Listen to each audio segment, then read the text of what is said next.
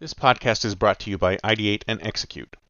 Do you want to drive innovation in your organization, futurize your enterprise, ideate massively valuable new products, or execute them to market? Then contact us today at ideateandexecute.com and get started. Why listen to the past when you can listen to the future?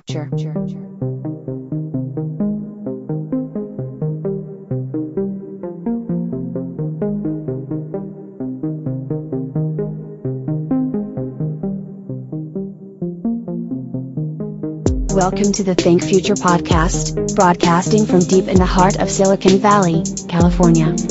We focus on innovation, startups, and the future, not necessarily those and not necessarily in that order. Here's your host. This is Calabucas with Think Future. You know, one of the things I talk about in my patent practice, in my targeted IP generation practice, is something that in the patent world we call white spaces. And these white spaces are areas where there is no intellectual property, right? So for example, let me take widget A and widget B, right? Widget A is an idea. Widget B is another idea. And both these widgets are patented and or products, they're out in the world.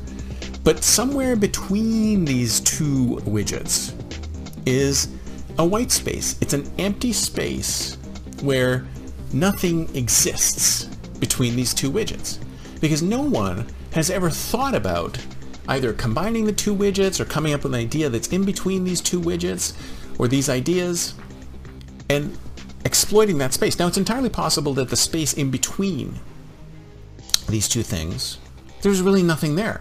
I mean, you could think about two things that are completely different and mash them up together and go, wow, there is nothing in between there. There's nothing in this white space in between these things. But if you think about the concept of white spaces, if you think about the concept of the spaces in between, like when you're on a web page and there's all this white space around it, or if you're in a book and there's all this white space around the text, all those areas are ripe for doing something with. You can do something with all of those spaces in between. There's power in those in-between spaces.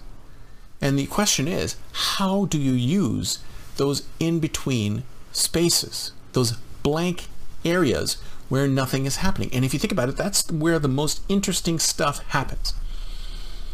It used to be that they would call these things mashups, right? Where you take one thing and another thing and you smash them together and then boom, you'd have something new. Say you took, flower delivery and Uber and you slashed those together and you came up with something new. Or you would throw 3 or 4 things together. Maybe you would figure it out a way of throwing together music selection and dating. Yeah, so if I like the same kind of music and you like the same kind of music, maybe these people could date each other. Maybe that's a thing that mashes them up together. So those and the mashups, if you think about it, are actually the things that are in between. They're in between these two concepts is this empty space where maybe there's something or maybe there's nothing. So if you think about it, if you're trying to innovate, one of the easiest ways to actually start by creating something new is to actually take two similar concepts and mash them up, put them together, see what happens. See if you can take concept A and concept B and fit them together in such a way that they're workable. And who knows, you may be able to generate the next billion-dollar unicorn business by taking concept A and concept B and focusing on the white spaces in between these two areas. There's so much innovation that can occur in between 2, 3, 4, 5, 6 different things all mashed up together with different aspects all blending together.